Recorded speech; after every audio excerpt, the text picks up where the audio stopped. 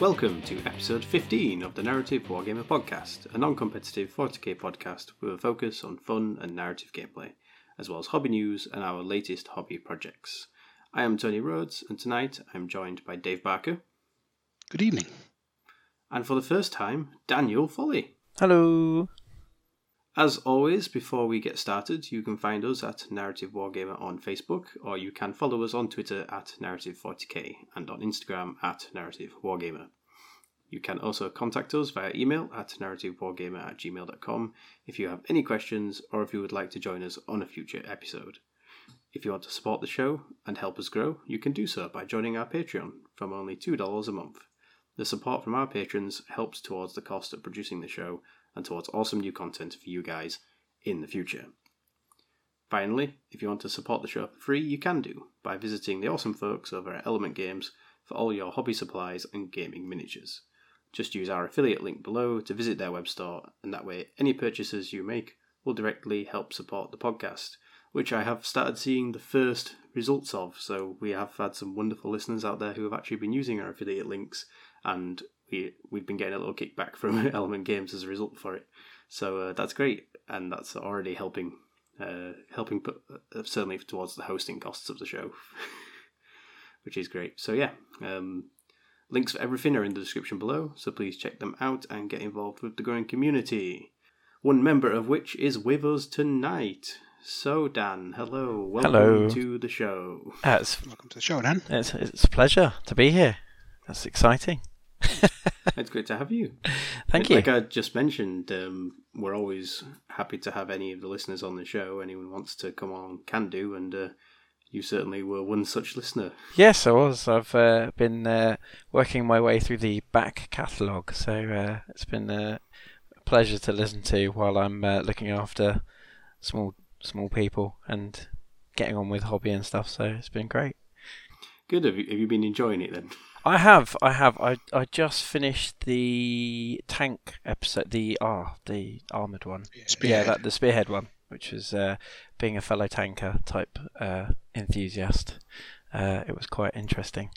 Well, hopefully, if you're going back through the catalogue in reverse, it won't seem too bad as you get to some of the earlier episodes, but I imagine the quality probably does dip a little bit. I'm sure not. But yeah, so we thought we'd have a little introduction with you first of all, and welcome you to the show. So, first and foremost, how long have you been playing 40k for? So not as long as Dave, but still quite. Only because you're younger. Yeah, that is true. That is true. I've been playing since 2nd edition, and so I'd like to say that was when I was about 10, and never really stopped. Carried on playing all through the different editions, doing lots of different armies, mainly Imperium. In fact, pretty much only Imperium, really. but yeah, I've dabbled in a few Xenos and Chaos armies here and there. But yeah, so I've done lots of narrative stuff, written my own campaigns, play Necromunda. I play most affiliate Games Workshop games as well, and a few other different ones. And it's just 40k keeps bringing me back, if that makes sense. So you say you've mostly collected Imperium armies. Yeah. Why do you think that is? Have you just not had a great affiliation with the Xenos? Because I have to admit, I'm actually the other way around. I've always been practically Xenos exclusive. It's very much a case of I like drawing a lot of the armies I do either off of historical stuff or films, and I very much love the whole sort of underdog, and I always see the Imperium as the underdog, even though they kind of own the galaxy and have quite a huge stake in it, but they're kind of the quick fallback. They're always on the back foot. Yeah. And I always like the idea, the imagery with the Imperium's really good. So you've got the sort of avenging angels, but then you've also got the grunts on the ground who are sort of holding the line as much as they can while they're being eaten or torn apart, or whichever horribleness happens to them.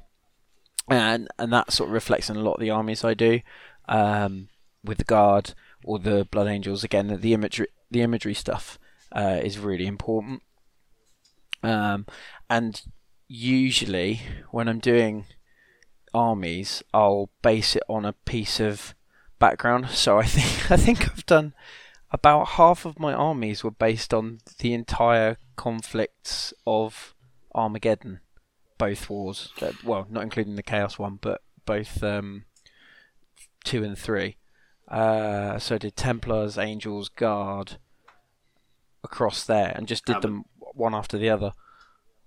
Did you do Steel Legion though? Yes. Acadians. No, it was Steel Legion. Excellent. Yeah. So yeah, it was all very do. And the sort of, I tend to either pick a campaign and go with armies from that, or I will look at the order of battle stuff in the codexes and just run armies off of the order of battles.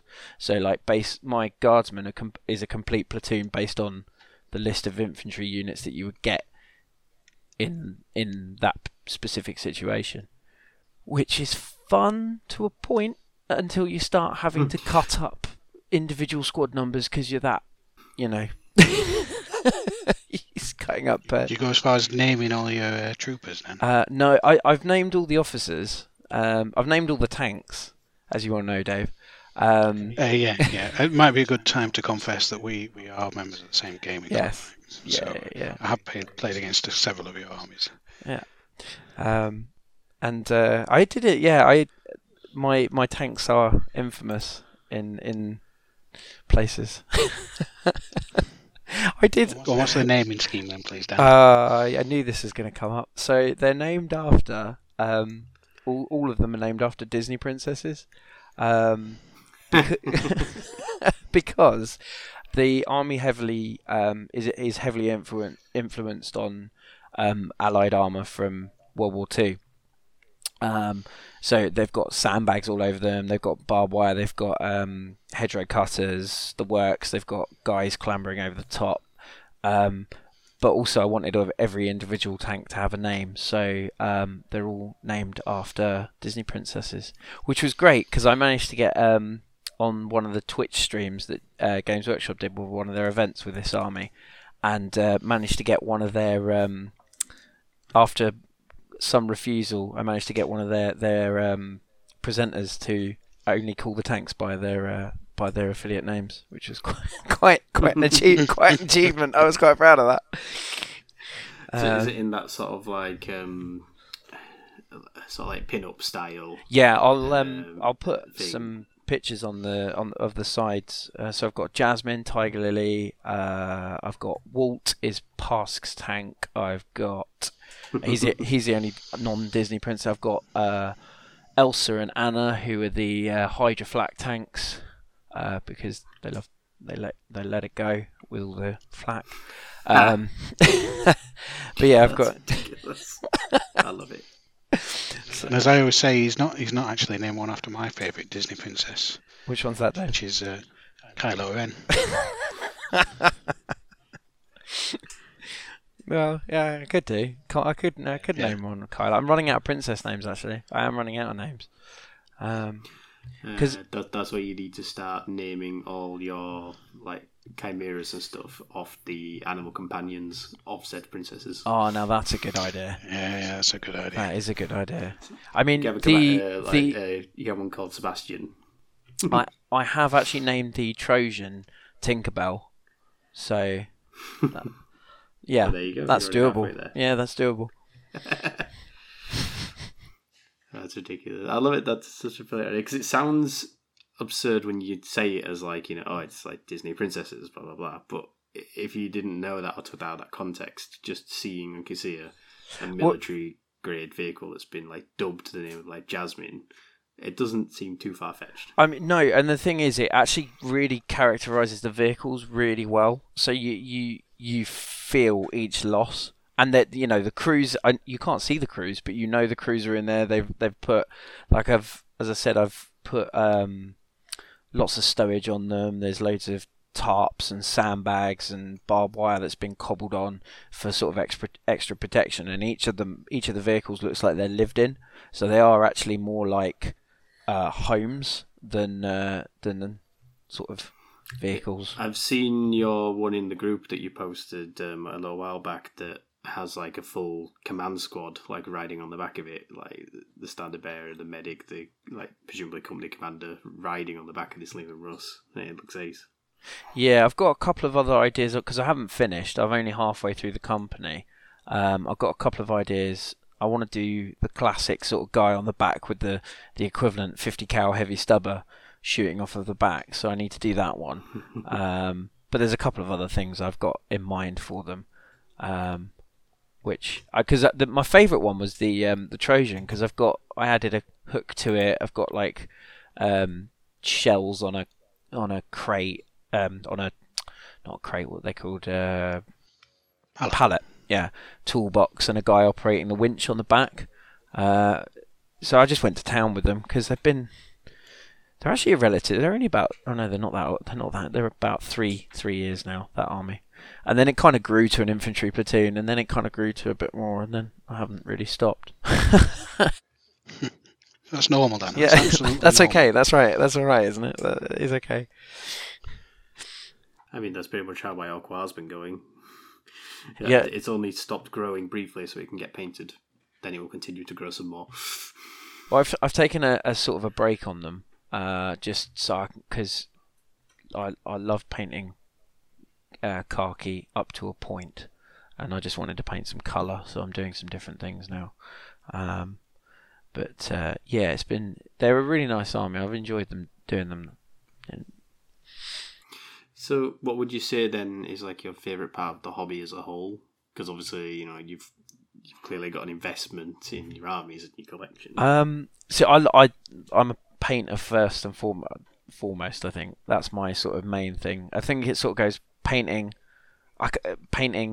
background, gaming. I think but it depends on the time of day, I think, to be honest. But painting is a big aspect, and I try and get as much painting as done as possible. And I love pushing myself to doing more things and converting up new things and adding bits and pieces. So I'm currently doing a Blood Angel army because it's nice to sort of push myself. I'm trying to do them in the same sort of style. It's sort of more sort of heavy metal style than just a quick bish bash bosh job. But I'm starting to regret that now because it's taking a long time. It's started taking a long time. Is it the process of painting that you like, Dan? Actually making the achievements and just bashing through it, or learning new skills and finding different ways to get things on the board? I think. What is it about the painting that you enjoy? It's a massive de-stress for me. So it really allows me to just sort of relax.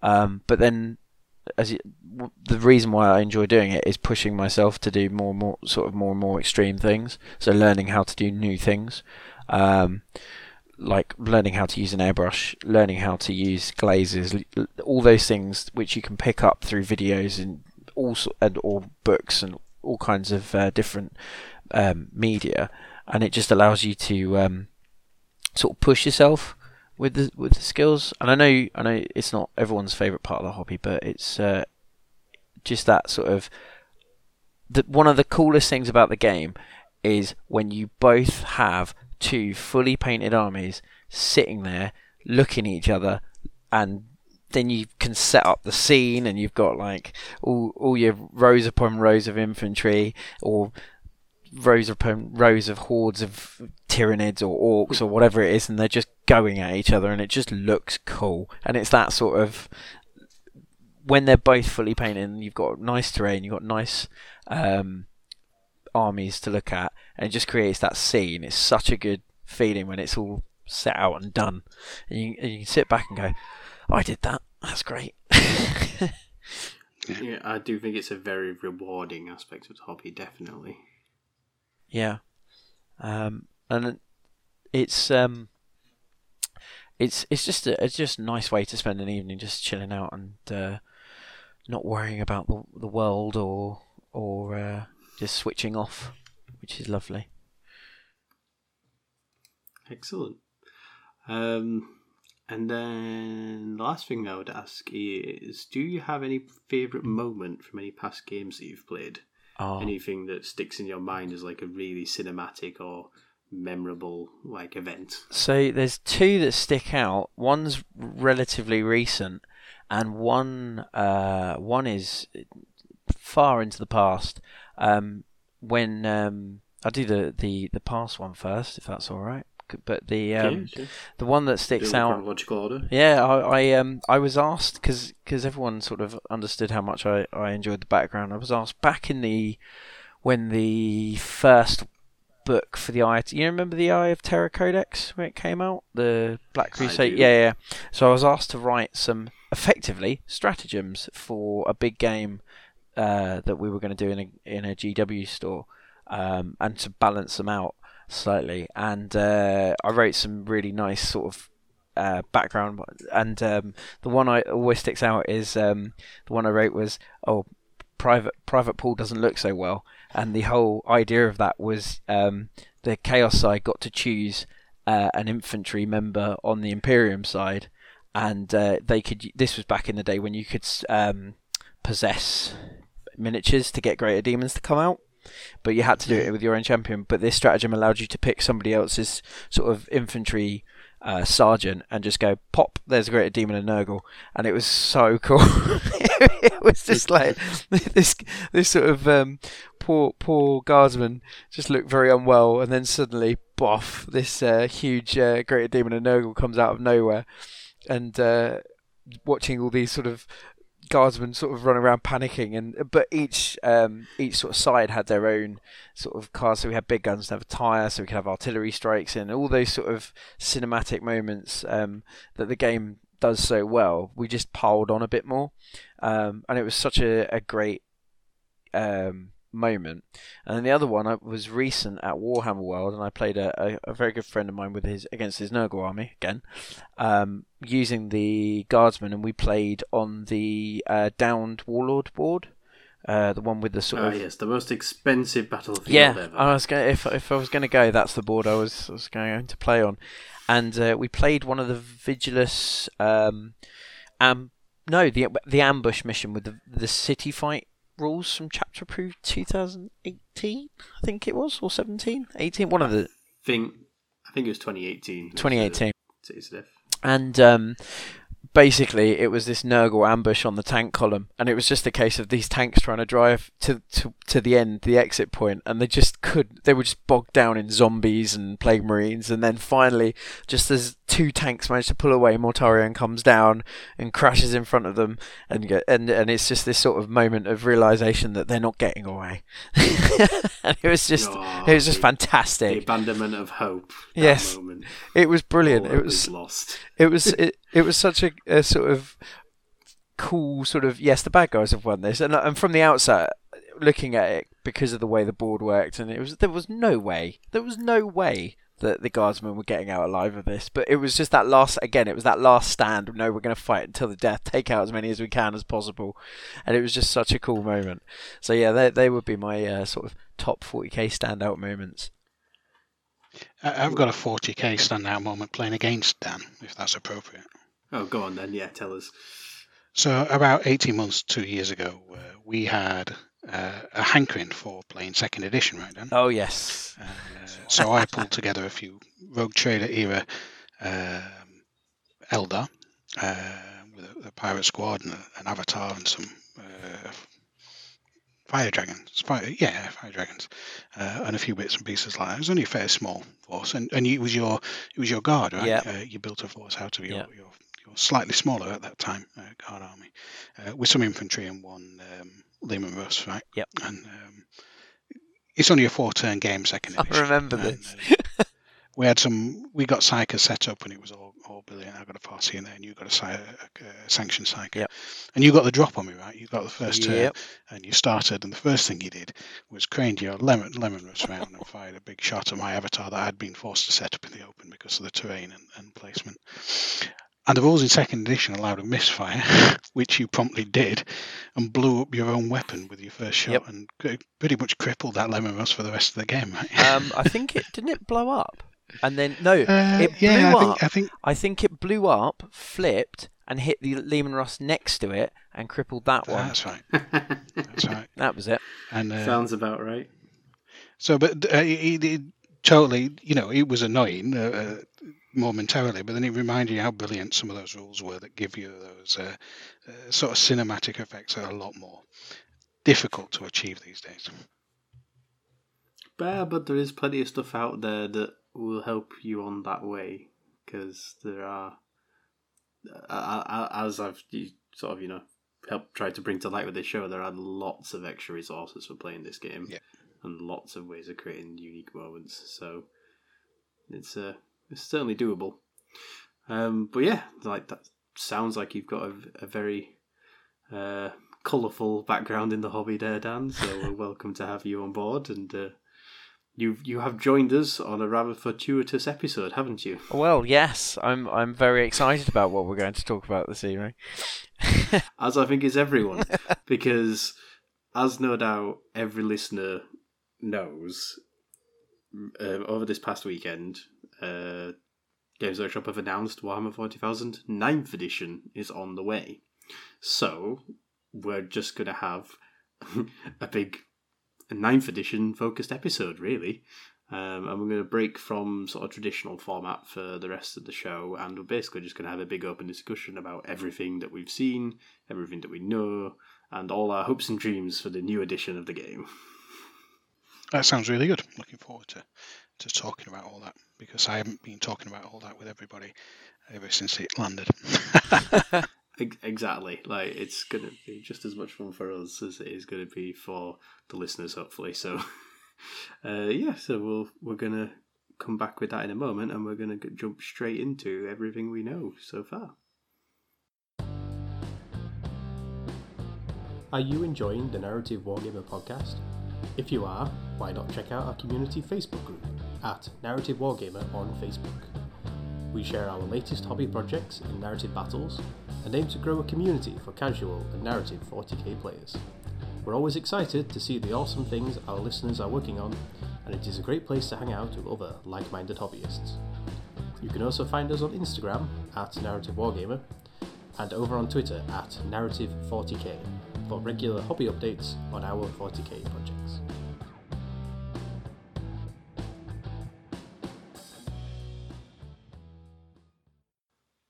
Welcome, guys, not only to a new segment, but also a new edition.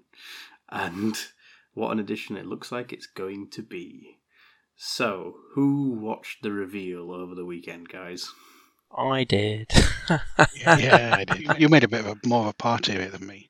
I sat doing a household chore in the living room, and it was like we knew something was going to happen. I installed Twitch on my Amazon device connected to my TV just so I could watch it while I was working through some paperwork, and the whole family sort of disappeared and left me alone. And it was like I was meant to watch it. Normally, I don't watch many of the announcement videos, but it just kind of came together as a viewing experience for me. What about you, Dan? For me, it was like my inner 8-year-old just jumped around and went, "Oh, look at and she's got a bolt gun, and now look at her now, she's got this, and oh look, there's chainsaws and they make noises." That was essentially what my inner thoughts were. As opposed to those silent kind of chainsaws that don't make noises. Yeah, the shh ones. Yeah, shh ones. Those Alpha Legion ones. Yeah. But it was brilliant. So, like, obviously they've been bigging it up all week that there was going to be the big 40k preview stream that weekend. And they opened out the gates, didn't they, with the new cinematic trailer for the reveal of Warhammer 40,000 9th edition. And it was a pretty spectacular trailer. Like, it's up on the Warhammer community site now. It's up on the actual dedicated, brand new Warhammer 40,000 website. Like, if you haven't watched it, go watch it now. Come back, we'll be right here afterwards. Have you gone and watched it?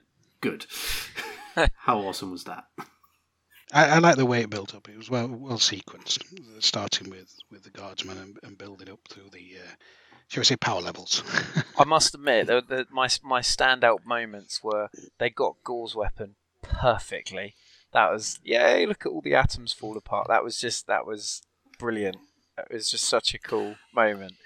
And I thought it was really cool when the sister sort of like fought off the effects of the Gorse on her hand. Yeah, Faith. it's a really nice way of showing how the acts of faith, like you're seeing how the rules reflect the real life, if that makes sense in that respect. The real fake life.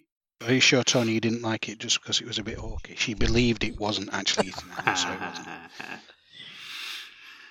No, I thought it was brilliant though. I mean, I actually really liked the way Scarab Swarms were portrayed in it, because I think it's kind of hard to get the impression of how a swarm feels threatening in the Necrons. real sense.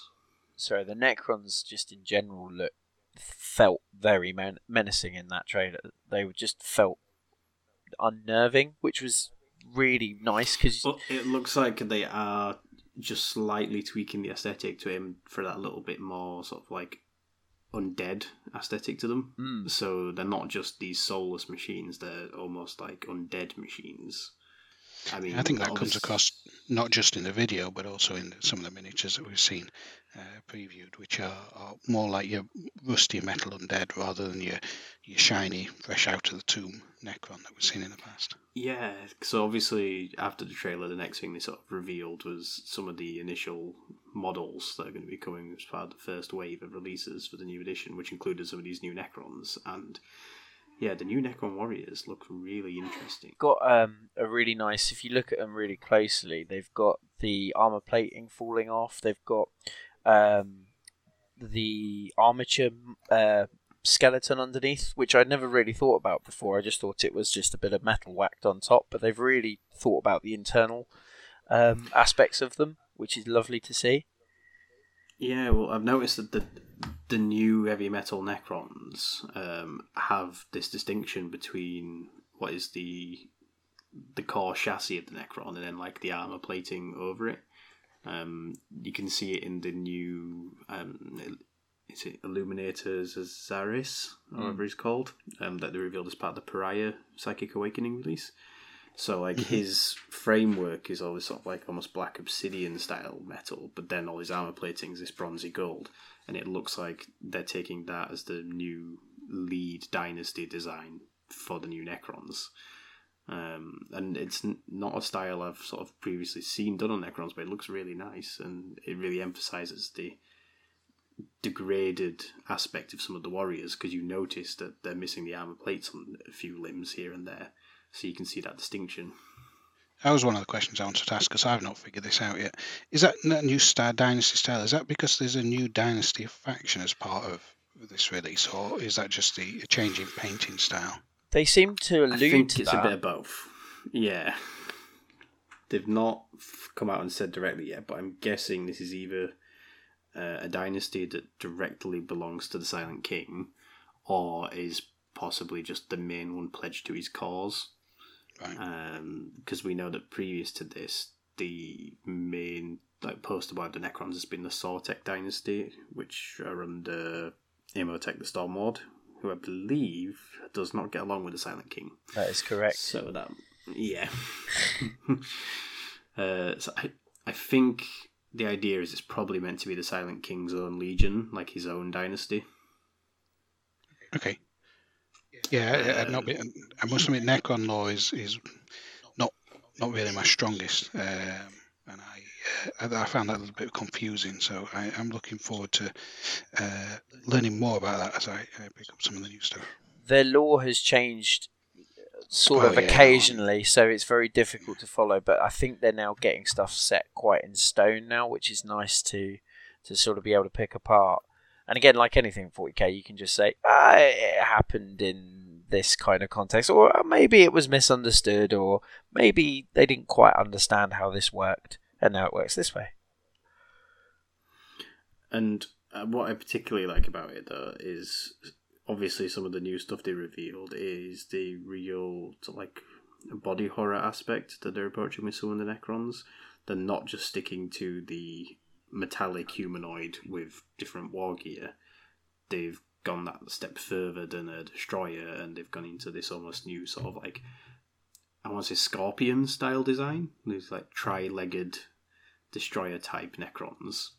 who've got these big like flensing claws and scythes and also blasters and all sorts. And since the initial trailer video, they've also revealed a few additional new models and stuff from the extended Necron line over on the Games Workshop site. And again, some of the stuff in there looks crazy good. There's some real like War of the Worlds vibe to some of the new constructs. Yeah, I quite like the giant sort of tick-looking things with the weird spindly legs that just don't look quite right because they're just quite scary looking. I don't know the names of them, but they're quite horrifying. I quite like the look of these new. I'm assuming it's sort of like a character rank because they don't look like cryptex. They look more like bureaucrats. These like Necrons are very tall and spindly with like long robes, and they look very sort of like they look almost like administratum drones, but for Necrons, where they're just sort of weighed down under ritual and bureaucracy almost. Yeah, it's interesting you say that. I got a different take from those. I looked at them. I thought they looked a bit more like air casting cosplay for Necrons. Well, yeah, diplomats, that sort of thing. Yeah. You're right. Politicians, that's kind of the word I'm looking for. Yeah. If a cryptech is a mad scientist, these new guys kind of look a bit like a mad statesman. Yeah, I've gone silent there because what I'm doing is avoiding any political satire. Well, I'm pretty sure they're probably into deadpan politics anyway. But yeah, like there's all sorts, and oh my god, if that new monolith kit is indeed a new monolith, that looks amazing. I think it's such a good like 2020 re-envisioning of what the monolith could and should look like. There's some really nice detail on that. There's I don't know if you look really closely, you can see a Necron coming out of the portal from the center. They've changed. Yeah, it just looks so cool. It's so clever, isn't it? Because obviously, as with all previous releases over the last 10 years for Necrons, they've been slowly phasing out the green rods and the green plastic. And the new monolith, as such, does not have the green plastic portal or the green plastic gem. It's all sculpted elements of the model. And the way they've done the portal looks really cool because it's like arcing energy that's going between the two sides of the portal. But within that arcing energy, there's, like you say, elements of a warrior that's half stepping out. Yeah, they're getting very good at modelling or designing negative space on models, and they started doing that with the Age of Sigmar stuff. With the, I don't know what they're called, the ghosty ones with the cloth. That would be the Nighthaunt, the ones that I'm painting right now. Yep, those guys. And they seem to be adapting that for like the clip where they show the Catan above the Silent King. They've used a lot of negative space in him as well, with the sort of energy being drawn out from him, which again is a fantastic idea. I love it. The little Mr. Manhattan in a ball. Yeah. Again, that looks brilliant. And have you seen the size of the Silent King's model? Because obviously he's in like the background of this larger army shot. He's got two sort of guard rocks, which are on separate bases as well. I noticed that. If you look closely, you can see that they're on separate bases. It's a bit like, imagine if the Bone Reaper King guy from Age of Sigmar, imagine if all his retainers were on separate bases and had to stay in coherency with him rather than being on his diorama base. Yeah. It seems a little bit like that, but it's really cool. And they're huge, like you say. Like, I'm just curious as to what they're going to be, but they looks really good. I imagine some sort of big laser. Well, the other thing that I've noticed they've done a lot of with the new aesthetic of the Necrons is they appear to be integrating a lot of Blackstone into the actual structures. So, on the Silent King, part of his staff has this like Blackstone cylindrical, I don't know what you call it, but like keystone in it. The new Illuminators, Azaris has one like mounted on the shoulder.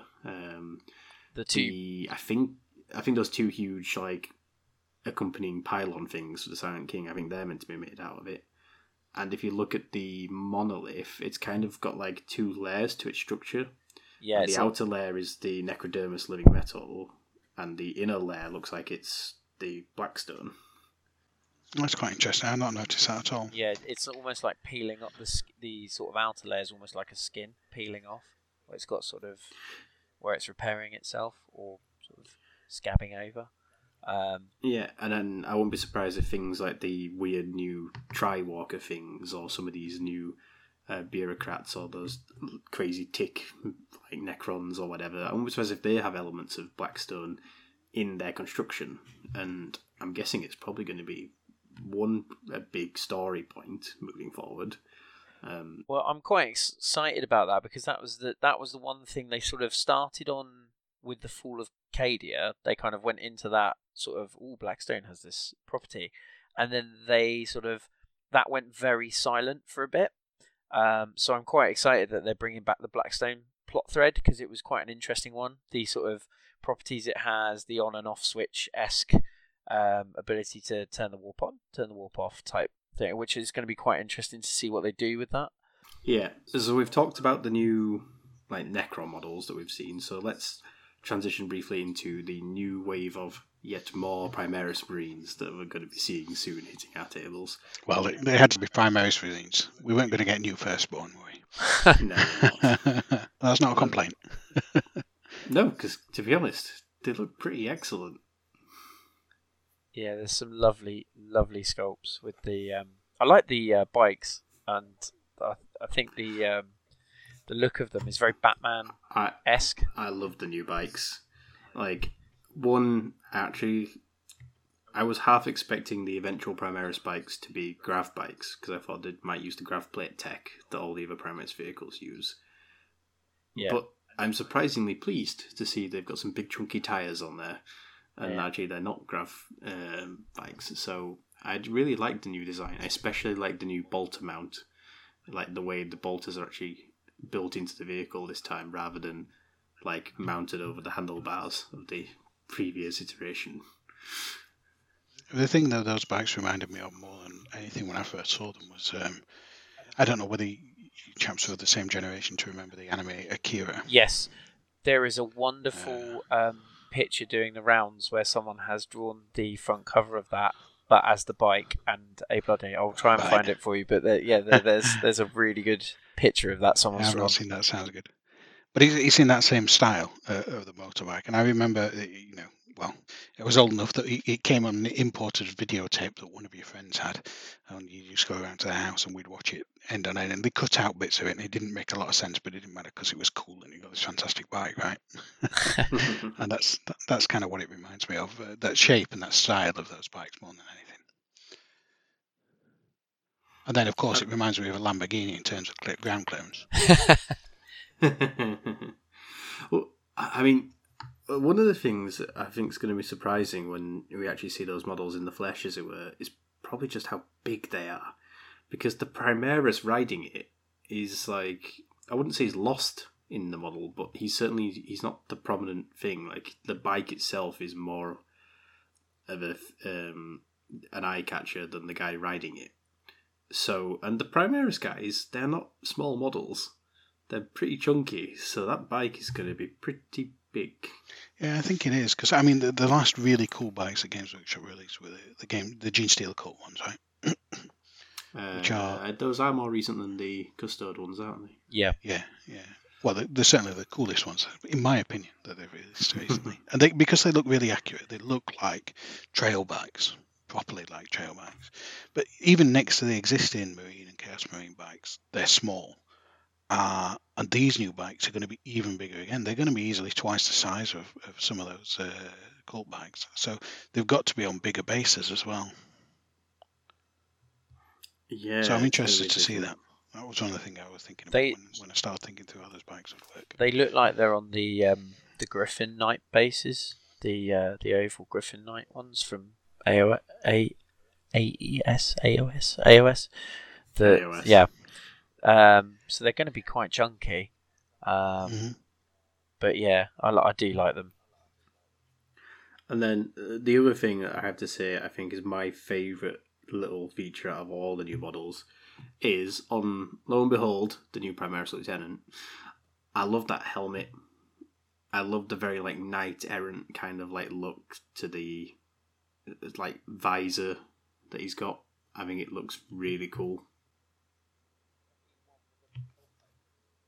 It is, yes. I mean, it's weird because in the artwork, there's versions of him with a sword and the storm shields, and the model on the new website is the shield and Volkite pistol.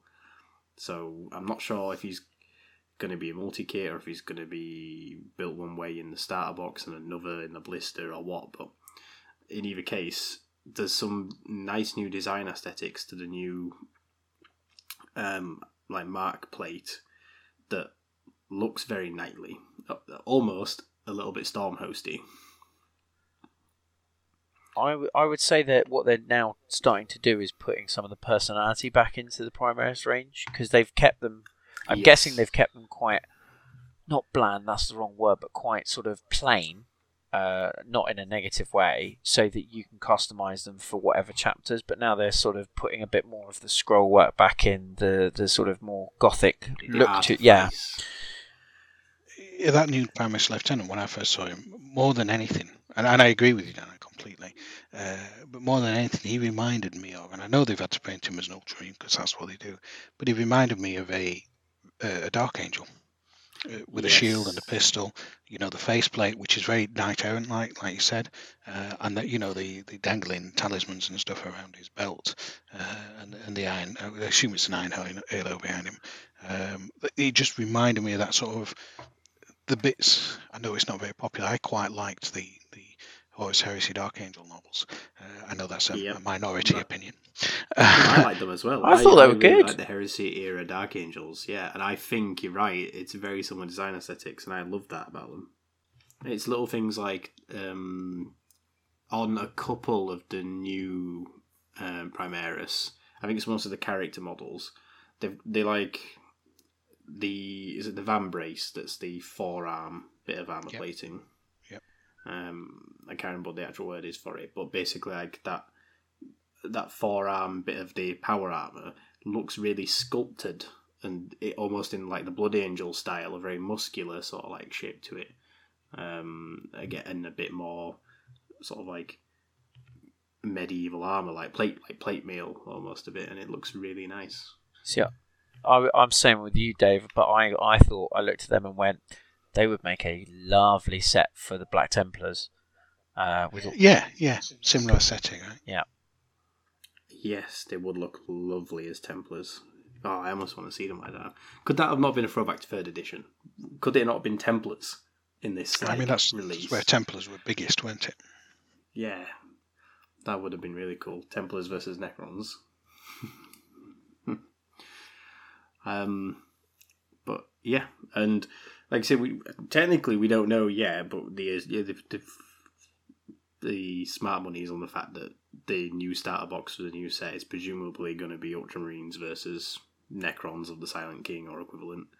I don't know whether or not there's a small chance there might be some Sisters as like a release, or maybe this is what you do next, a bit like the First Strike box sets and stuff that they did. There's like 4 release sets. Perhaps.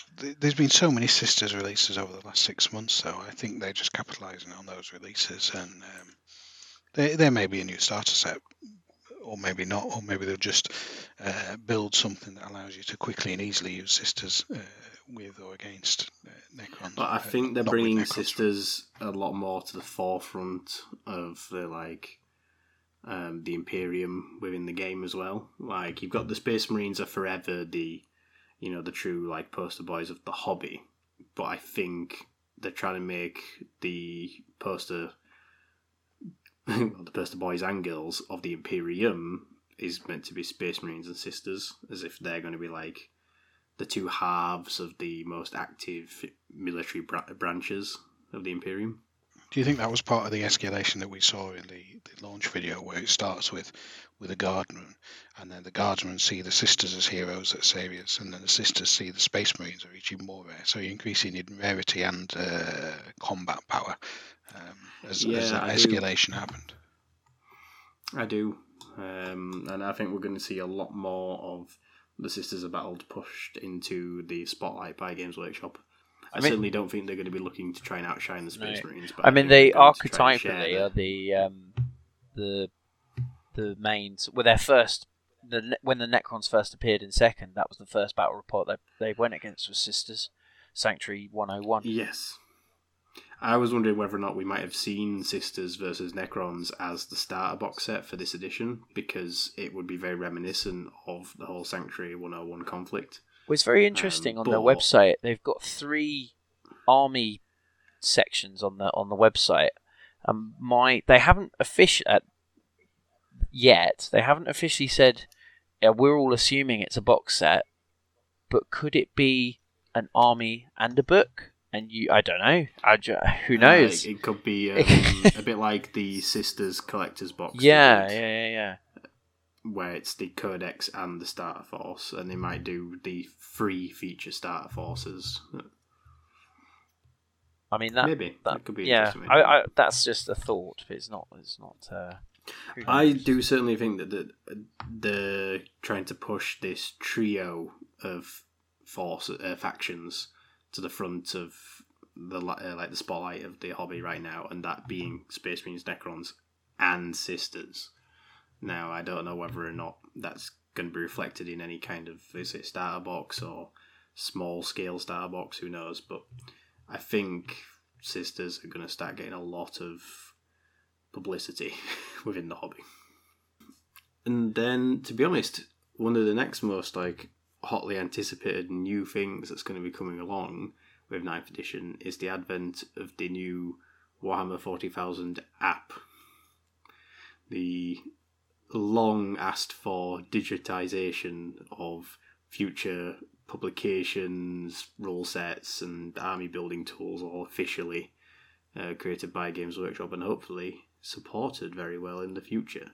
And it might seem like a small thing to some people, but I think to others it's going to be a big boon to the community if they do it right. If they do it right, and that's my concern. I think I want to see it, and I will certainly get hold of it. I want to see it succeed, but I don't know. Yeah.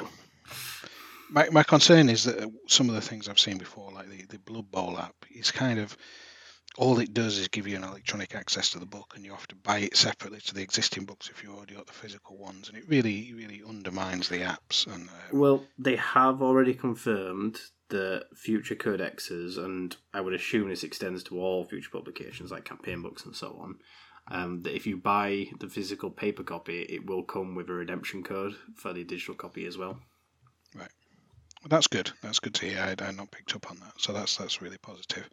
I just hope that then it still needs to be a little bit more than just a PDF access in an app, which is what you get with a Blood Bowl app, and then you have to buy bits and things to expand the teams, and it never really worked for me. So hopefully it's a lot better than that. But I have not a great experience with some of those apps in the past. I think they've been a bit overpriced and have not really worked. So it's a fear, I suppose, I'm expressing rather than a real. But then that said, I have to say I'm a big fan of the Citadel Paint app. I think that is an example of an official GW app that they've done really well, and I find it really useful. Yeah, absolutely. My base colour for my Flesh Tearers, I managed to dig that out of stop Flesh Tearers, are they? They're Flesh Eaters. It's because I paint them Flesh Tearer red. I keep saying that. I got that out of the Citadel colour app. I do agree that's actually a success, and I should take that into my thinking as well. I think as well the guys who they've got doing. I know they've already done I'm sure they've already done an Age of Sigmar one. I don't know if anyone's used that. There is one. I've not used that. The existence of the Age of Sigmar one is why a lot of people have been crying out for the 40k one for a long time, because it seems like the Age of Sigmar one is a proof of concept. Right. It works well enough that people who have that want an equivalent for 40k. So even if it was just a minimum of a 40k version of the Age of Sigmar app, it sounds like there would certainly be an audience who would enjoy that. And does that have all the same features they've been talking about? I'm not familiar with it. I have no idea because I do not have it myself. No, I know it exists. That's as much as I know. Same. Let's acknowledge the fact that even though I play a little bit, it's not an Age of Sigmar podcast and gloss over that.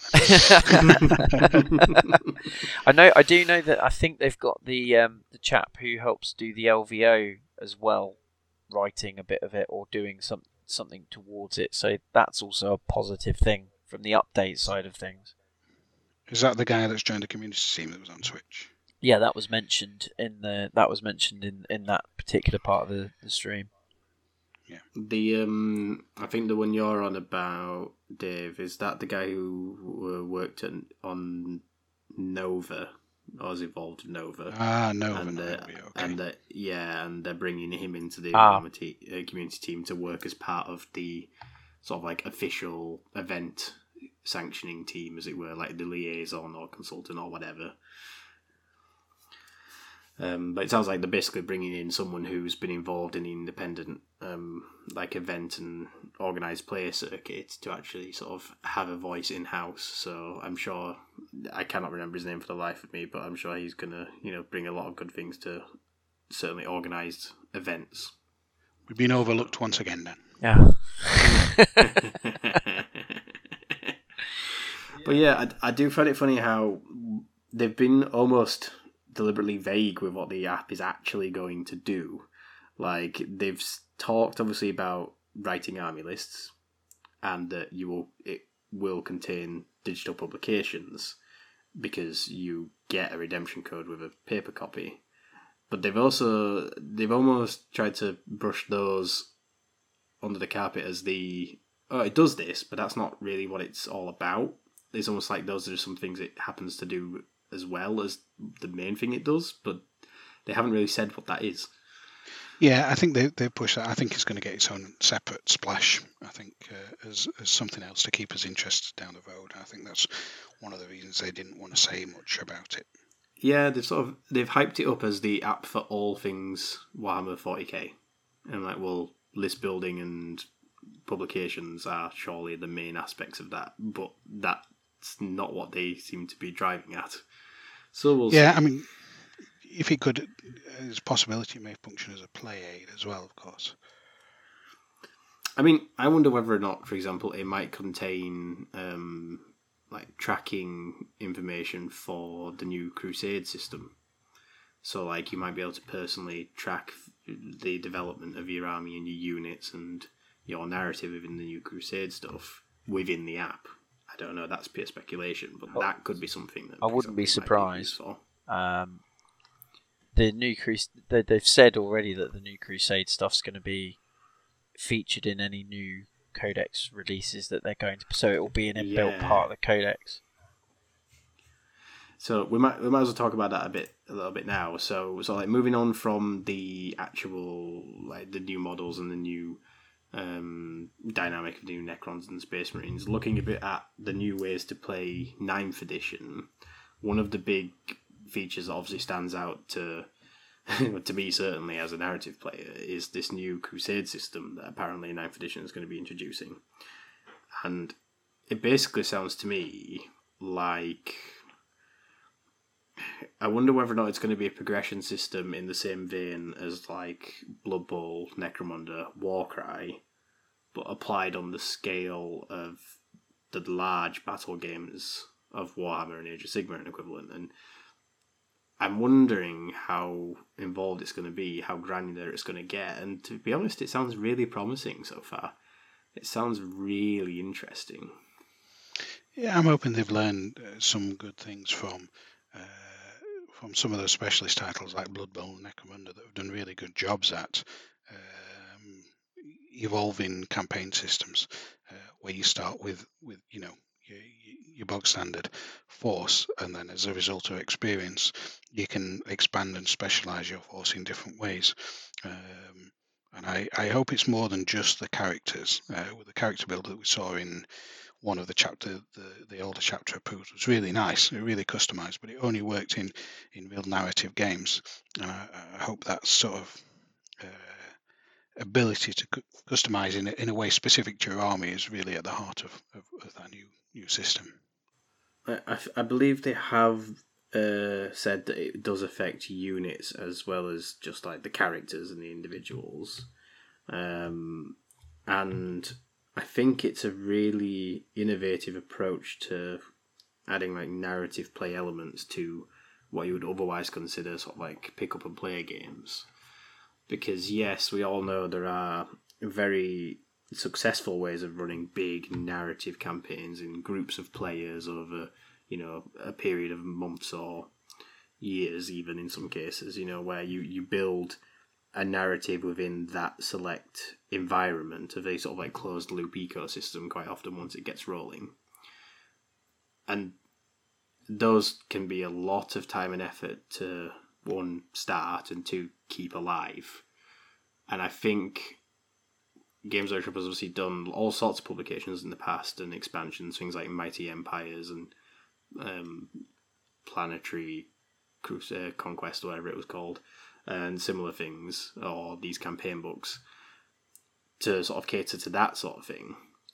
But it still takes a level of dedication to make them work. It's not so easy to just jump into. And I think the Crusade system is their new approach to trying to make narrative elements to your army and your collection and your games be very accessible.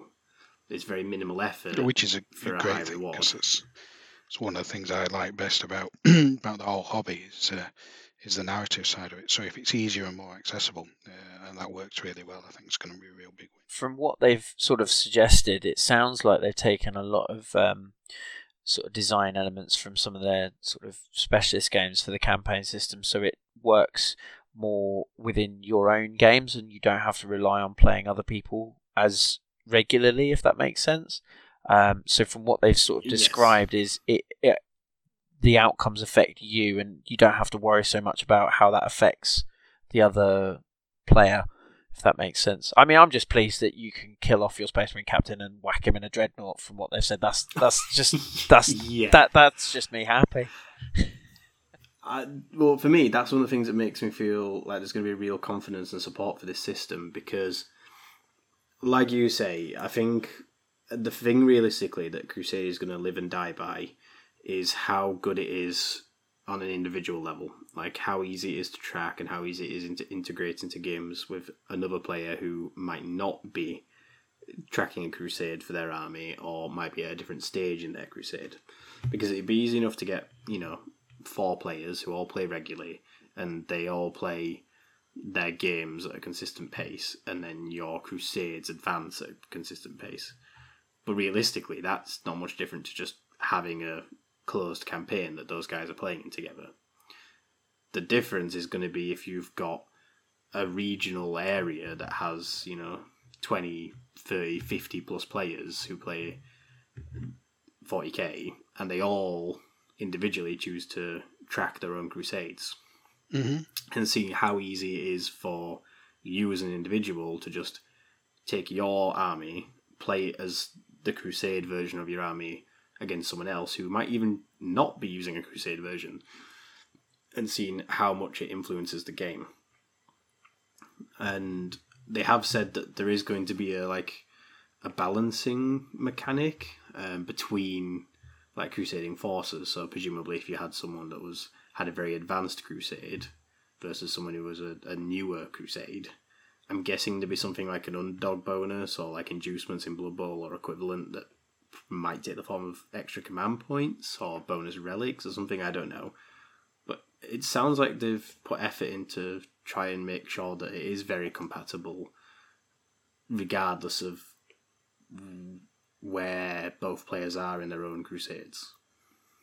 So you mentioned, Dan, that they've said that it's going to be things like if you're playing Space Marines, you could, in theory, if your captain got injured too much or too often across a series of games, he might actually be that injured that it's time to intern him in a dreadnought, and you can do that. Yeah, they've also mentioned things like, which has just got me, like their actual story-based things. So they mentioned characters falling to the Black Rage. They've mentioned critically wounded characters, all those sorts of things, which actually then starts to develop those stories. Your army, you've always said, oh, this guy's been interned in a dreadnought. He used to be my captain from before. You can actually have that, which is really cool idea. And I think that is evidence that they're going to be supporting Crusade throughout the edition, and I think it actually is going to be a real like shot in the vein for narrative play. It's really going to invigorate it, because it feels like you're talking about adding in faction-specific stuff in each codex, and they've said that this is going to be the case. So, whereas at the moment, you know, your codexes include your faction-specific stratagems, relics, even tactical objectives for like your Maelstrom deck. Well, apparently now the new codexes moving forward are also going to include Crusade content specific to that faction. So things like, only Space Marines are going to have the option to take their dead and dying HQ and turn him into a dreadnought.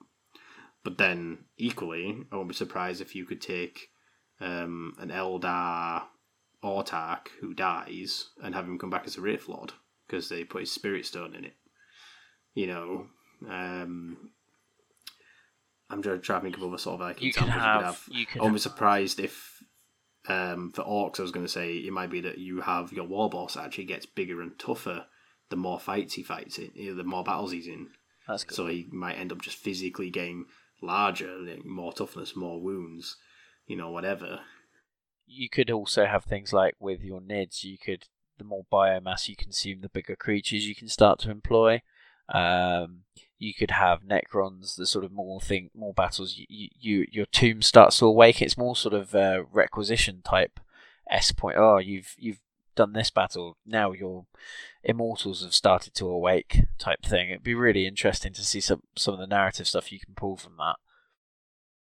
I mean, they have mentioned that Crusade can play in an escalation style. So, like, you start off with like a 500-point force, and then by whatever measure of time, you then move on to a 1,000-point force, 1,500, and so on. I don't know whether or not that could also be reversible. So it might be that in some games you scale down because you're just sending like a scouting force or whatever. It could be interesting.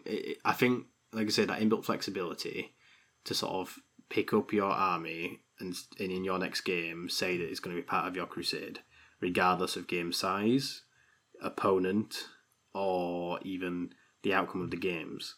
Like, so long as you're able to consistently keep tracking your crusade, I think it will work, and I think it's going to add a lot of life to it. It's almost like building like additional stratagems into your army as it develops, and I think this could be really interesting. I just wonder whether or not how widely accepted it will be by the community if you get two people who show up at a game night and one wants to play their army with the layers of their crusade on top of that army list, and someone who'd rather not and just wants to play with the like out of the book army lists. I think. You know what I mean? I hope it does scale in both directions, because if it doesn't, then they'll just be addressing that group of small gamers that play together. But if it does scale in both directions, that really. I think by putting it in the codex, it elevates it slightly. In people's, it kind of gives it the it kind of makes it go, oh look, this is in the codex. This is something you can try. It sort of puts it along the same sort of level as stratagems, Maelstrom cards, and if it plays in a way that you can sort of just turn up and go, I'd like to play my Crusade army tonight. Anyone else want to have a go? Oh yeah, I'd like to as well. Then that sort of accessibility will make it really successful. It just depends on the accessibility of it and whether as you said, you can scale both ways. Yeah, and I have heard talk as well about people looking to integrate it into like weekend events. So you could run or be at a narrative event weekend, it could be, or a competitive one, whatever, and it could be running using Crusade rules in effect for that event. So you're going to play your 5 games over the weekend, and actually you are going to suffer lasting injuries, casualties, but also unit improvements and so on. If in game 1 you've got your captain striding around blasting people apart with his plasma pistol and power fist, but by the end of game 5 he's been interned in a dreadnought, then that's your campaign weekend. I'd be well up for that. That could be, that would sound good, wouldn't it? I'd be massively up for that.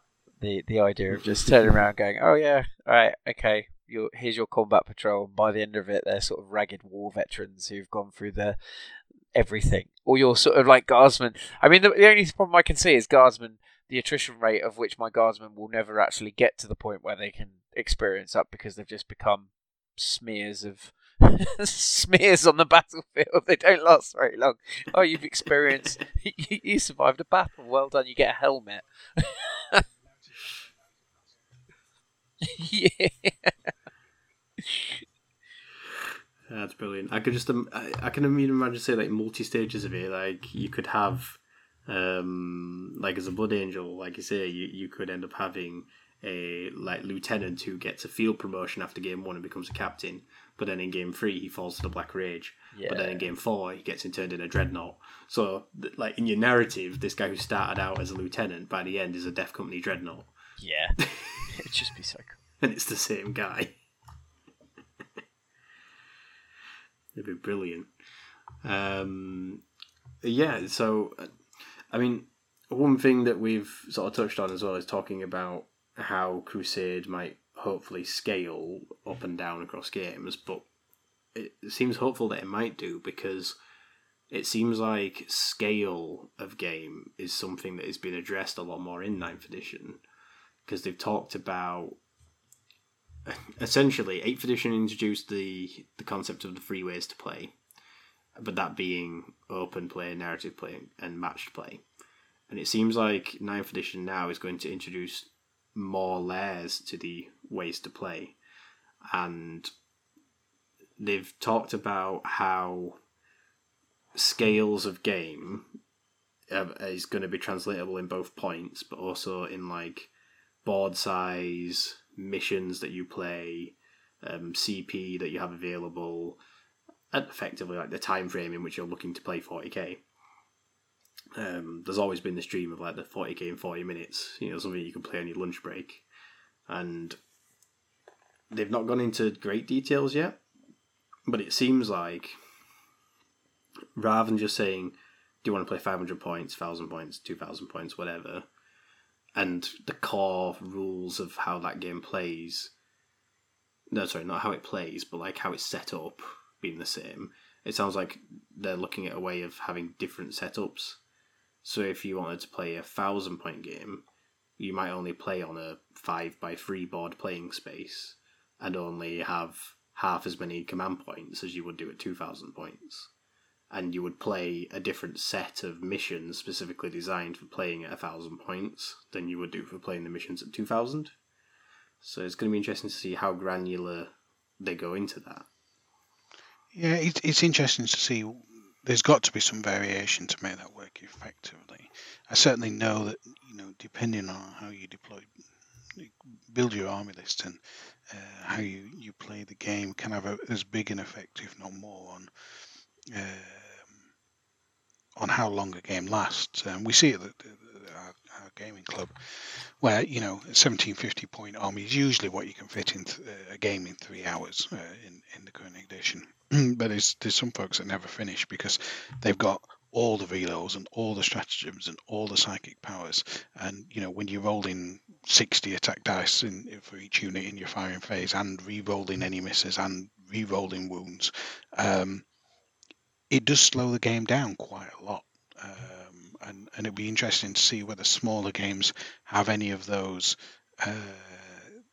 rules that are there for good and flavour, and part of what we like about 8th and then now presumably 9th, whether any of that will be mitigated in smaller games to help you play the game faster but keep the flavour.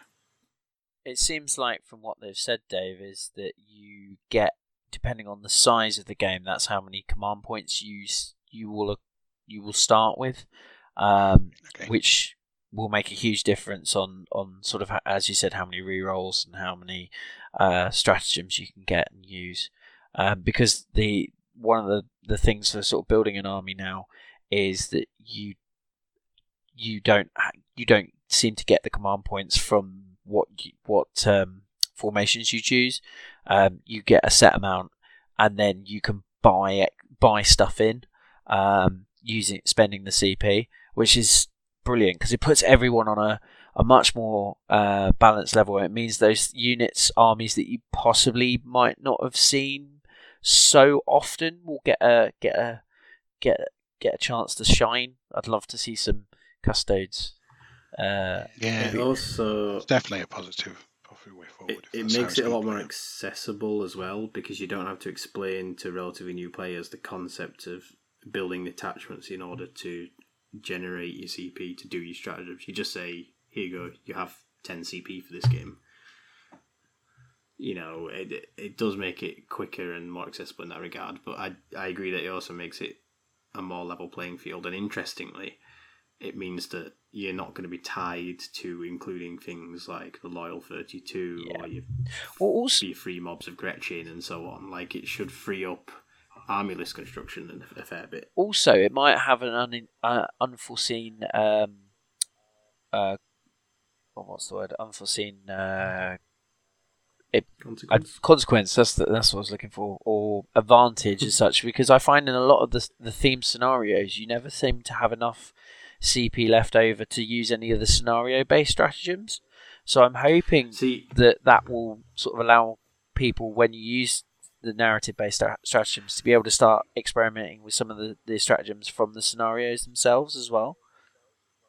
I kind of always liked to apply a bit of a house rule to that anyway, because if you've ever looked at the Planet Strike and Stronghold Assault rules from Chapter Proof 2017, they include 2 additional detachments. One that is the Attacker and Defender detachment in both scenarios. So, like, there's a Planet Strike Attacker detachment that you have to have as at least one of your detachments. But it gives you like 6 command. I think it gives you like 8 command points or something. Basically, it gives you a ton of extra command points, but you're only allowed to spend those on Planet Strike stratagems. Right. And when you look at things like the Crucible of War missions or the Echoes of War that have these unique stratagems that are tied to the mission, I tend to house rule it that both players just get 5 extra CP. Nice. Each. But those CP can only be spent on the mission stratagems. Yeah, that's good.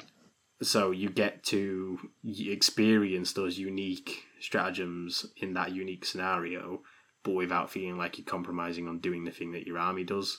Mm-hmm. That's very cool. And I don't know whether or not that might be something that we do see. You know, if the CP quantities each player has access to are being determined by the rule set as opposed to by the player's army choices, then that gives the rules writers more opportunity to hand out more CPs in any certain situation.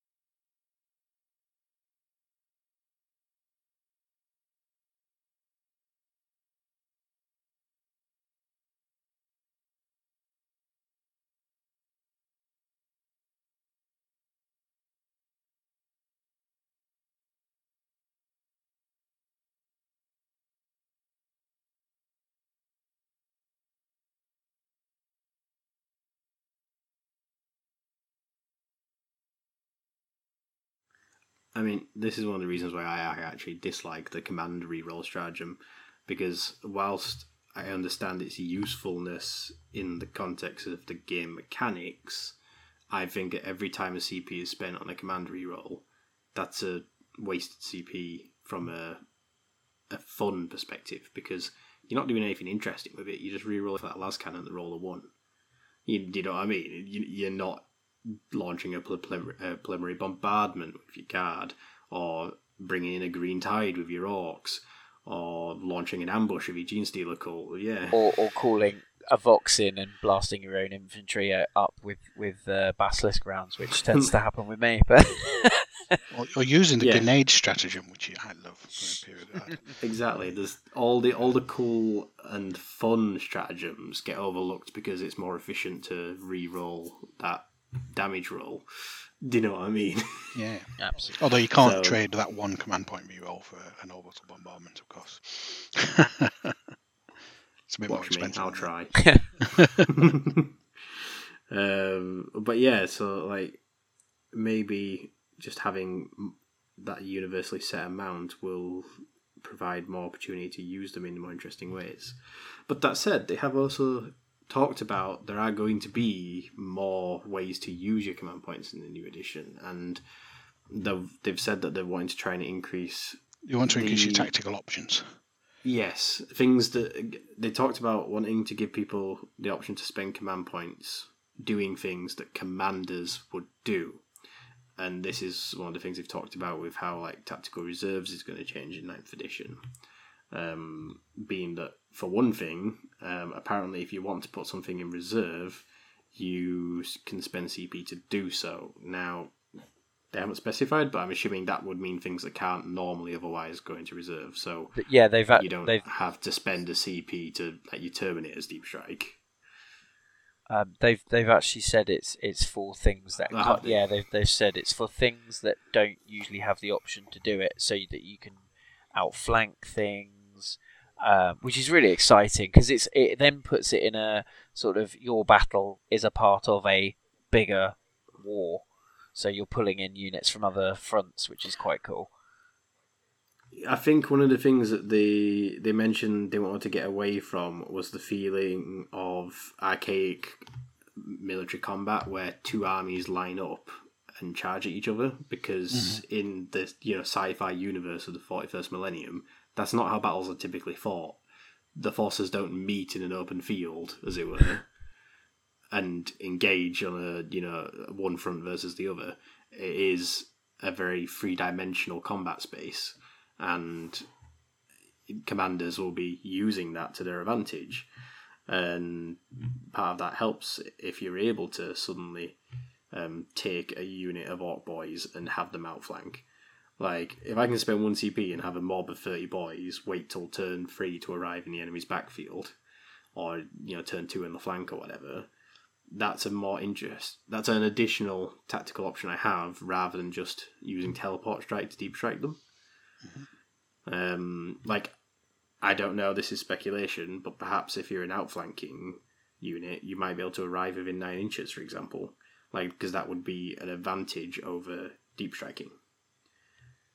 You're actually sneaking up on that opponent, you're getting to them, so you've outflanked them, so you're right on top of them. Who knows?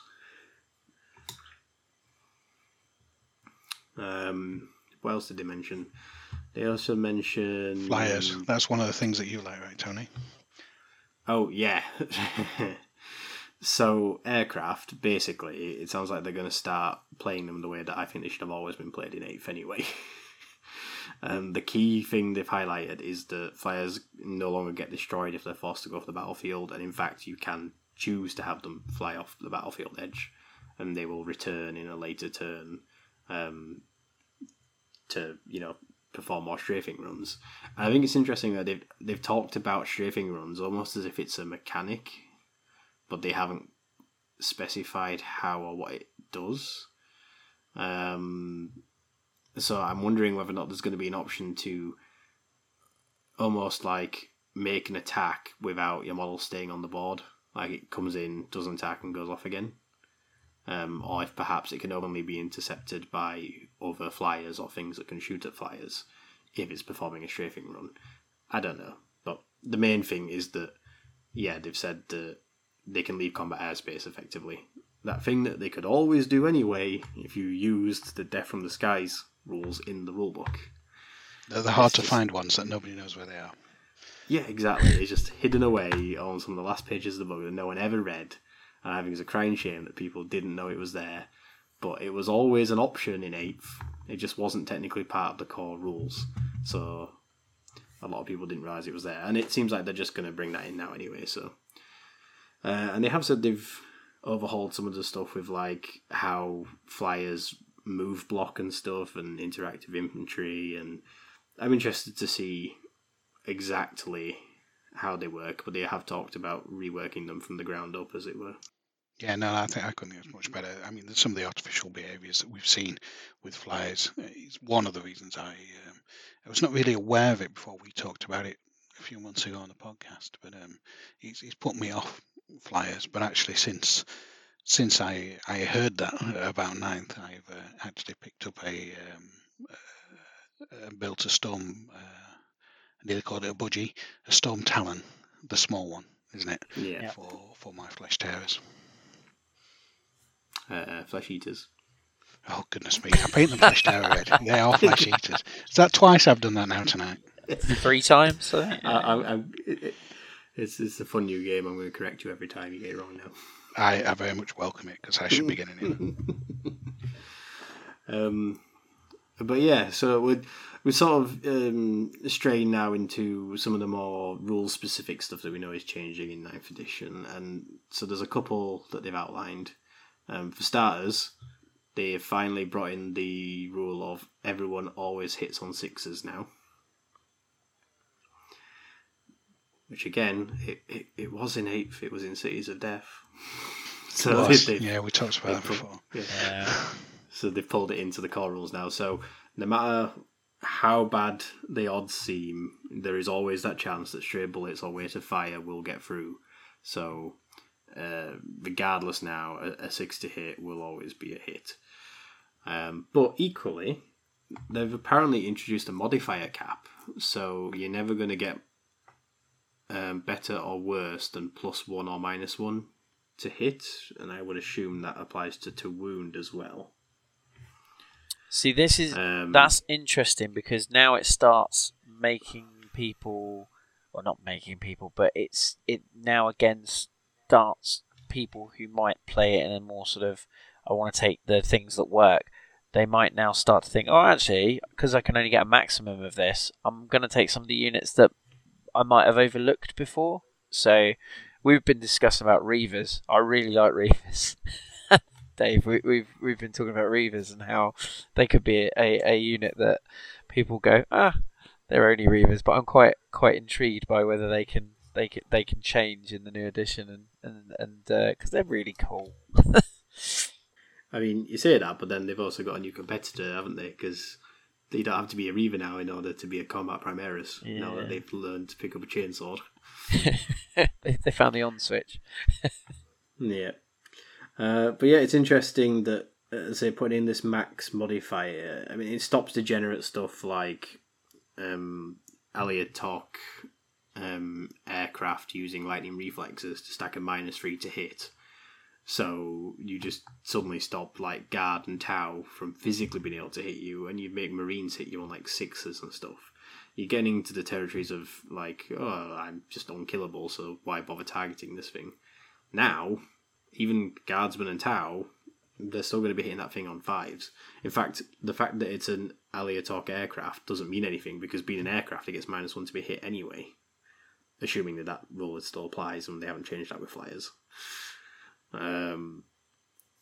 So I think it's going to stop some of the overly punishing,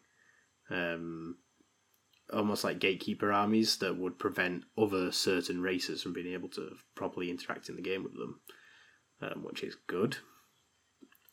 Additionally, they've also said that apparently Overwatch has been tweaked slightly, but they didn't specify, so unless I've missed it somewhere, they haven't given the details of how. But apparently they've said that Overwatch has been adjusted slightly, so it's less punishing for assault armies. I think this is linked to the terrain, because they've been quite cryptic with the terrain. Because one of the things they mentioned in the 9 ways it's improved is you can sneak up on enemies if through terrain. Yeah, apparently terrain is going to be getting a lot of sort of like universal rules and keywords that can be applied to any given piece of scenery in anyone's collection in order to apply certain game mechanics. So they've talked about how there's like keyword obscured, which means that that piece of scenery obscures line of sight regardless of what it physically looks like. You know, we mentioned in the Spearhead episode that in the Spearhead rules, there's like burning buildings, which mean that the building itself would obscure line of sight regardless of how it's structured, because it's on fire and there's lots of smoke everywhere, and it's just events have transpired in such a way that you can't really draw line of sight through that piece of terrain at that time. This is a similar thing where you can say that this ruin, even though it's quite open, if it's got the obscured keyword, be it because it's mission dictated or possibly a stratagem has given it that, or whatever, it obscures line of sight, regardless of how big or tall it is or whatever else.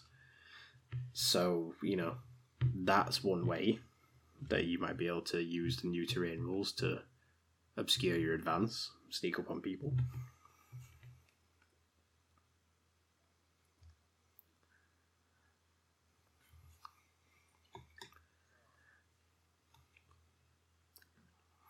Well, apparently one of the bizarre ones that they've fixed is the not being able to assault the upper floors of a building, even if you're something like a knight or a monster. Well, again, they haven't specified what the fix is, but apparently if you're something like an Imperial Knight, you can now, on some method, SWAT and assault those guardsmen that are cowering in the top floor of the building, because you can reach them, so you can assault them. Yeah, they had to put a stratagem in the Knight's Codex for you to be able to do that. They had to fix it with a stratagem. It's quite funny. Which is absolutely as daft as, you know, the old hiding a whirlwind underneath the sky shield pad, so it couldn't be shot at, but it could shoot out. Which was, you know, it was just an unfortunate artifice of the way that the rules came together. But these things you should be playing testing these out, really. And yeah, there's a bunch of new things. They mentioned apparently there's going to be degrees of cover as well. So that to me sounds like hard and soft cover. Yeah. Another thing that has been previously in 8th edition, hidden away in the Cities of Death rules. So it might be that, you know, if you're in a bunker, say like a fortified trench bunker, so not an enclosed one, that might provide like +2 to your armor save, maybe, rather than +1 that a forest. Max modifier cap of +or -1 though. See, I was wondering about this. I think they were talking about probably hit and wound rolls. Right. I don't think it's going to apply to armor, because I mean, for starters, that would render everything of AP 2 or better redundant. Well, if they're keeping the current AP system, then it can't apply to that. So I would assume the vice versa would be true, and if you've got a bonus to your armor save, that could exceed the +or -1. I don't know, but it just seems strange to me that they've mentioned there's a max modifier cap, but in a game system that uses multiple grades of AP, so they must be talking about it only applying to certain things. Yeah, I think you must be right. I can't see another way that can be resolved. For example, if you only had a max of -1 on morale tests, it's also not great, which apparently they have also made some tweaks to morale. It's not an overhaul, it's similar to the same system we currently have, but they've talked about things like battle attrition, which they didn't specify what it was, but I think it's probably something that's maybe a persistent casualty count on the unit. So I always find it weird that, say, you had a unit of 10 Space Marines, and in one turn they lost 5 of them. That means they're reasonably likely to maybe lose an extra guy or 2 to morale. But if in the following turn, those same 5 survivors had 2 more members of them get killed, they didn't have a chance of feeling morale, because statistically that's a small percentage of losses in that one turn. But really, narratively, they've still lost 7 of their 10 squad mates at that point. They should still be suffering the effects of morale. Yeah, it does seem to get wiped away at the end of the turn, which is, it does feel a little bit artificial. Yeah, and I'm wondering if that's perhaps what battle attrition is, something that's kind of like you always are suffering a morale modifier equal to the dead members of your unit, perhaps, rather than ones that have been killed that turn. I don't know, because I mean that would seem pretty harsh, especially on things like horde units, but that's a bit speculative. But apparently they have overhauled it a little bit, and especially fear effects and fear units, things like Night Lords and so on, apparently are going to be more influential in the morale phase now, which I think is a good thing, because it feels a little bit of a nothing phase still, and I'd like to see it be more impactful. Yeah, I think it definitely would bring some more flavour to some of those armies that we'd like to see better characterised on the tabletop if they can get that right. I'm really looking forward to seeing how they resolve some of those issues. And speaking of large units, they have added this new definition of a horde unit, although they haven't said how it's going to be defined yet. I'm thinking it's probably going to be 11 plus models, because typically most units in the game that are not horde things narratively tend to cap out at 10 members. I think we can define that, Tony. I think we can define that by saying, "Wah!" I think it's probably going to be pretty much units that typically have a minimum unit size of 10 can be larger than that. Probably going to be most of the things that are considered hordes. But the reason why that's important is because of the new blast trait, where we're still keeping these random number of shot weapons in the game, but apparently the blast trait is now going to make it so that if a blast weapon has been used against a horde unit, it automatically gets its maximum number of hits. Because you're firing a battle cannon into a unit of Orc Boys, you're probably going to hit more than one or two of them. I mean, boys and termagants are going to be the obvious sort of things that fall into that category. But do you think that would also apply to things like conscripts? Oh, I was wondering this. Yeah, because I was like, I weirdly think it won't apply to guard infantry, because guard squads themselves are only 10 strong. Yeah. So while it's a horde army, it doesn't particularly deploy horde units. I think you're right. Conscripts, yeah. I think you're right. It will be a unit size that will cause it. It will be just depending on what the unit size will be. As you said, 20 or 11. It's going to be interesting to see. I for one, am very pleased about the blast rule, considering the sheer amount of battle cannons that I own. You make it even faster for you to cut down your own men. Yeah, absolutely.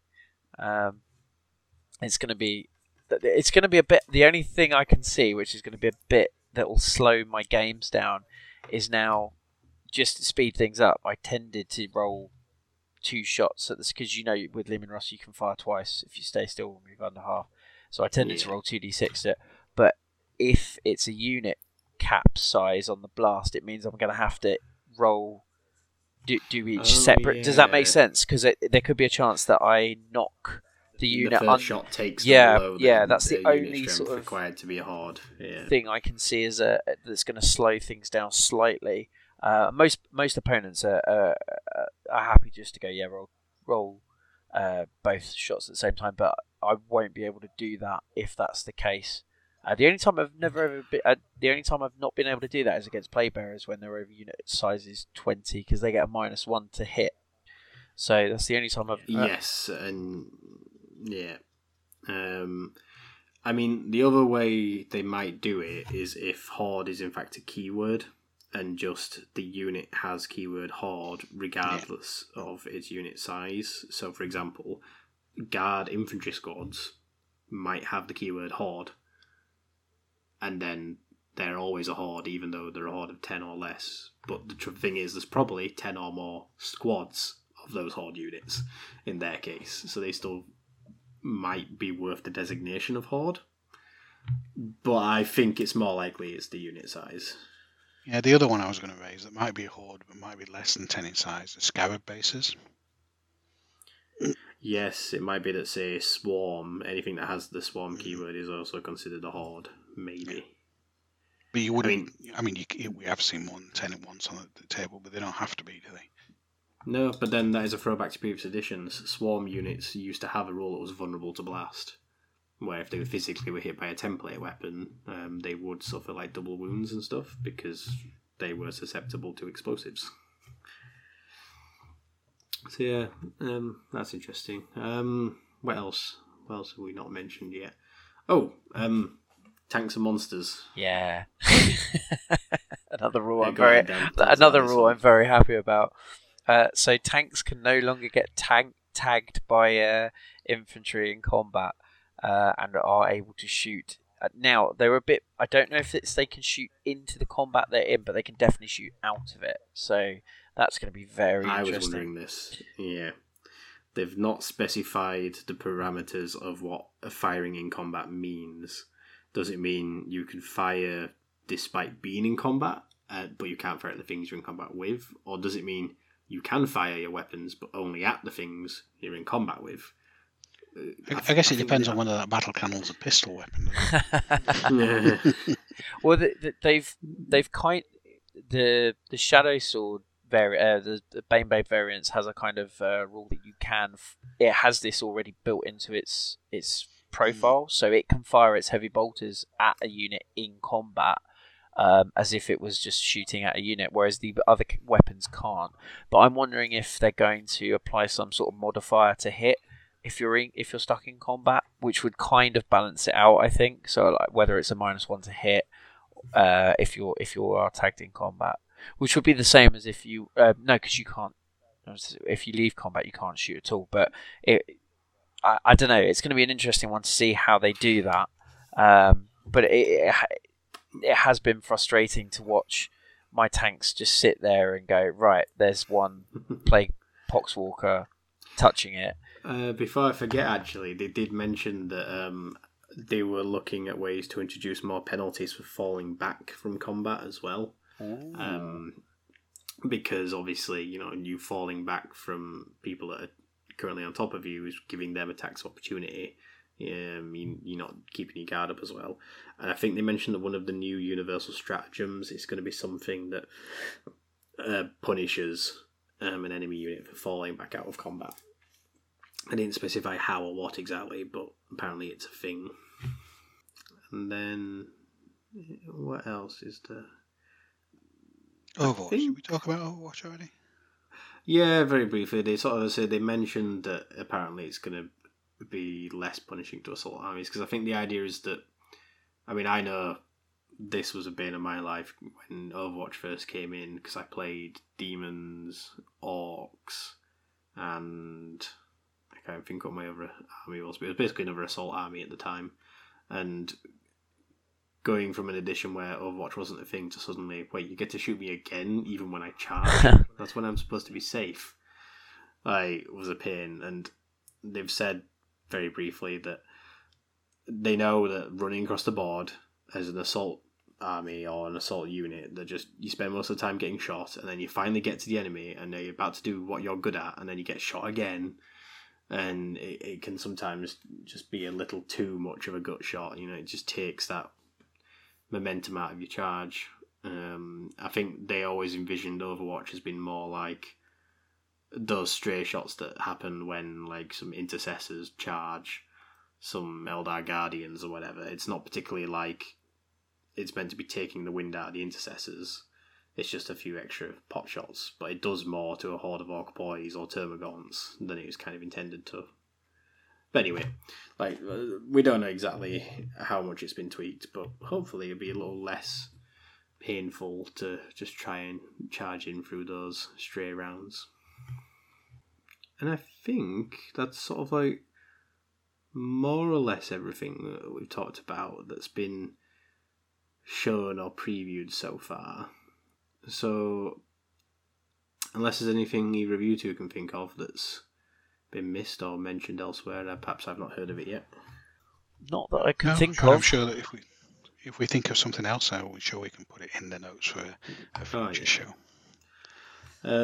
So, from obviously the perspective then of narrative play, it's sort of interesting to think, what does 9th edition mean for narrative play moving forward? And I have to say, I'm quite confident, actually. This looks like perhaps this will be the edition to play narrative if you haven't done before, because it looks like it's actually going to be getting more support directly from Games Workshop than it almost has ever had before.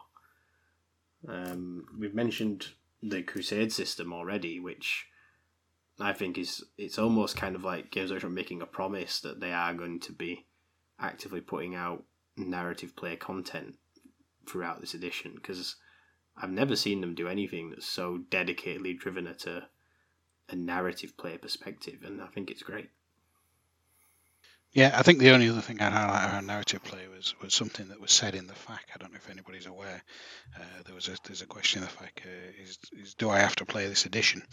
And they quite clearly say that no, it's absolutely fine to carry on playing first edition if you can find a friend who's going to do that. And anybody out there who's interested in first edition in the Cambridge area, just give it a shout. It's got a really good narrative system. I think one of the key takeaways from all this is that they've said that like all the previous 8th edition publications are going to remain valid for 9th edition moving forward, which obviously the headline of that is things like the codexes that are currently out and the recent release of all the Psychic Awakening stuff. But they have also confirmed that things such as the Vigilus campaign books will still be compatible with 9th edition, which means that all those lovely missions in there are in theory still compatible. I mean, originally we were going to be doing our latest mission focus tonight, talking about one of the Psychic Awakening missions, but then obviously over the weekend the 9th edition announcement dropped and there was no way we're not going to talk about it tonight. Right. But it means that like in the next episode we can still talk about that mission knowing that it's still going to be valid in a 9th edition world. And it's also still valid that Dan carries on listening through all the back catalog, Yeah. which he's not listened to yet. Yep. He's not off the hook yet. I'm just pleased I get to do a lot of the missions that because there's so many now, I can go back to them and still go, because there's a couple in the Vigilus books which I'm really excited about using, and then also the battle, which also means the battle zones work as well. In theory, yes, I was particularly which is pleased really that in good. theory, it seems the battle zones are still valid. Yeah, we talked about battle zones quite a lot, right? Yeah, they're brilliant because all they do is to just add an additional game mechanic layer to a mission, and since it sounds like the core fundamentals of 8th are being kept for 9th, like, you know, the phases remain more or less the same. Like mortal wounds are still done in the same way, which is often quite a key component of most of the battle zones. You know, things like the new terrain rules sound like they're only going to be enhancing the battlefield. They're not going to be preventing these sort of like battle zones from applying to them. In particular, for me, I'm really pleased that it's an addition change that doesn't invalidate the rules for the gameplay expansions. So, Spearhead, Planet Strike, Cities of Death, they're in theory probably going to be compatible with 9th edition rules. You might get a little bit of redundancy. So, for example, the hard and soft cover rule in Cities of Death might vary slightly to the degrees of cover in the general terrain rules of 9th. But personally, I don't think there will be a difference. I think they'll probably be identical.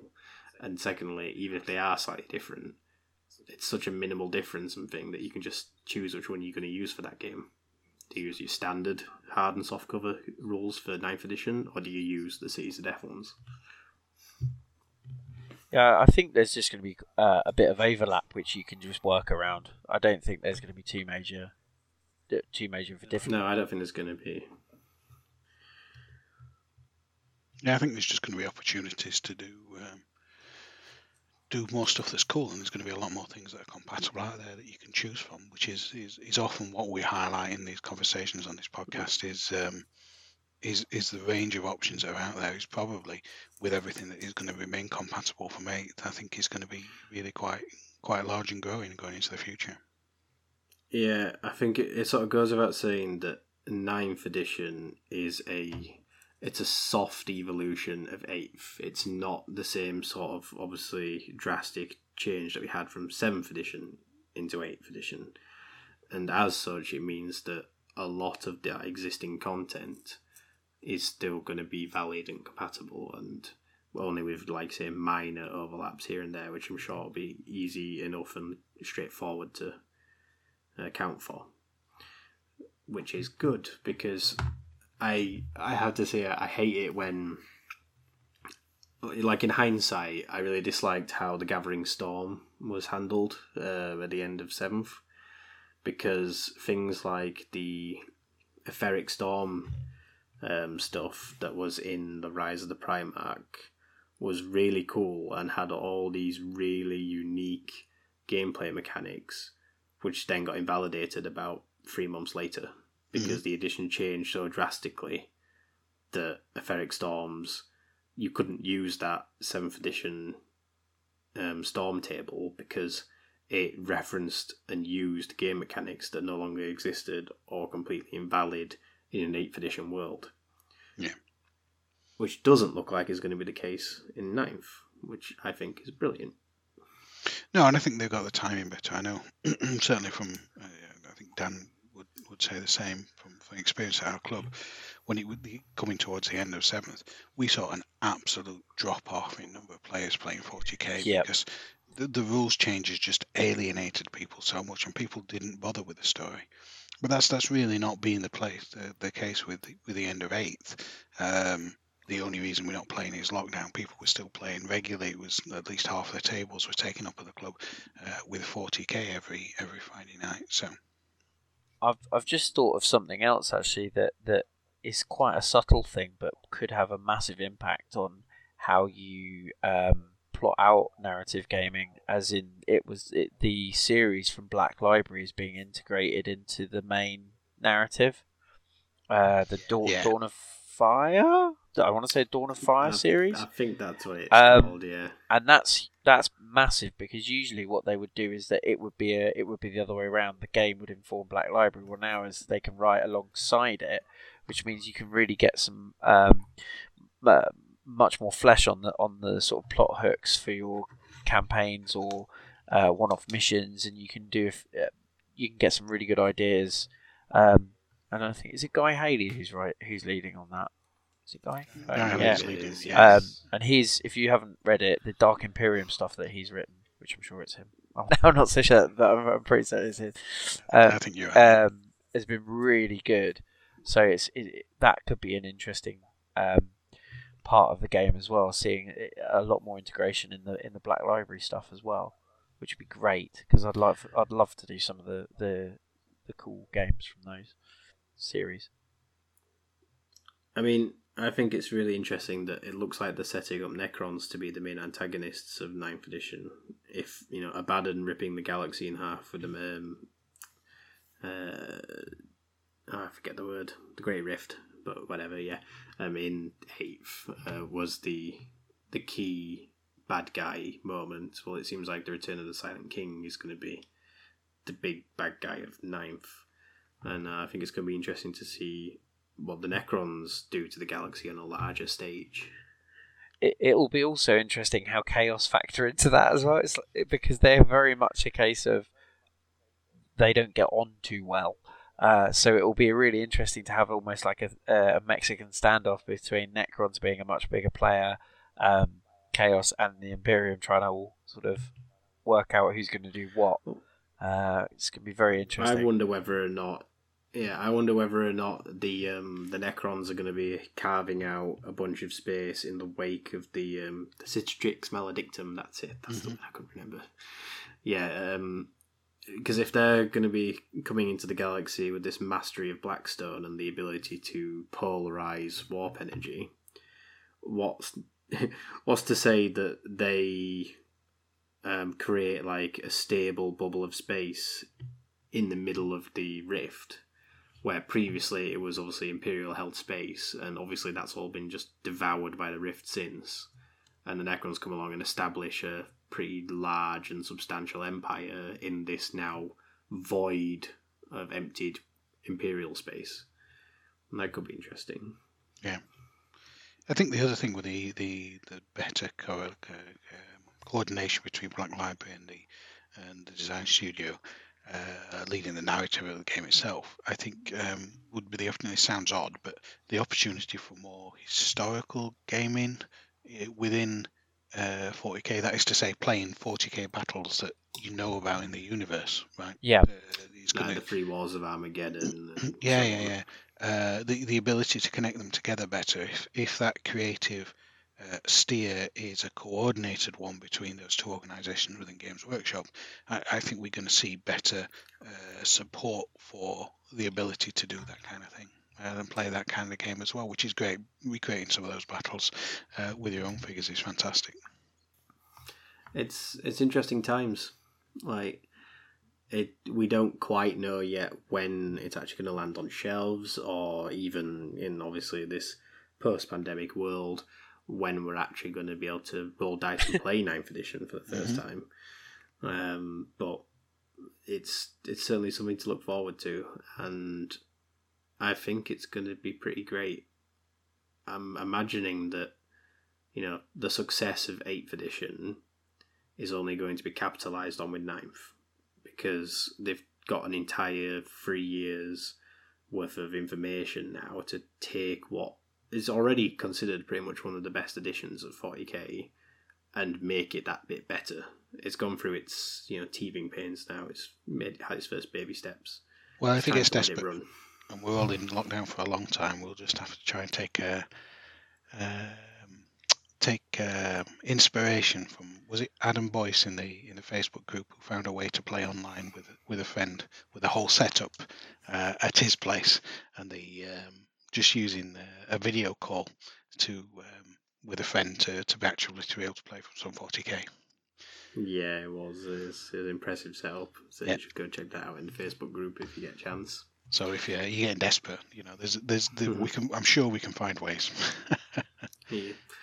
Because, to be honest, I think that's probably going to be sort of done for tonight, really.